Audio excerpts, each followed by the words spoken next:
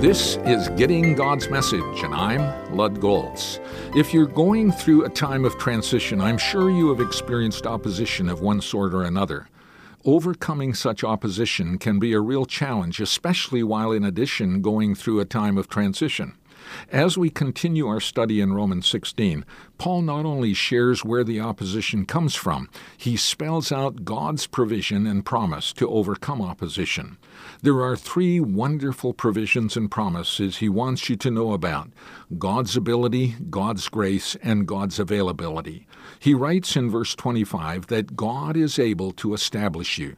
That is, he has the ability to strengthen and stabilize you as you go through transition in an unstable and unpredictable world.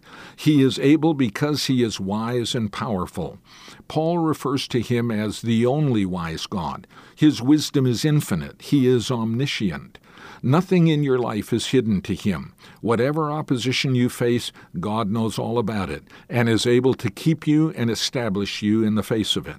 In fact, he often does his best work in your life during such times because you are more prone to listen and trust in him when in transition and under attack. In addition, you don't need to worry about God's power.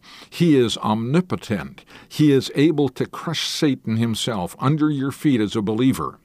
Notice, you don't crush Satan under your feet, God crushes him. Also note that it is the God of peace who crushes Satan. He doesn't need to get all worked up to do it. He remains at peace while doing it. Knowing this could calm your nerves and fill you with an inner peace.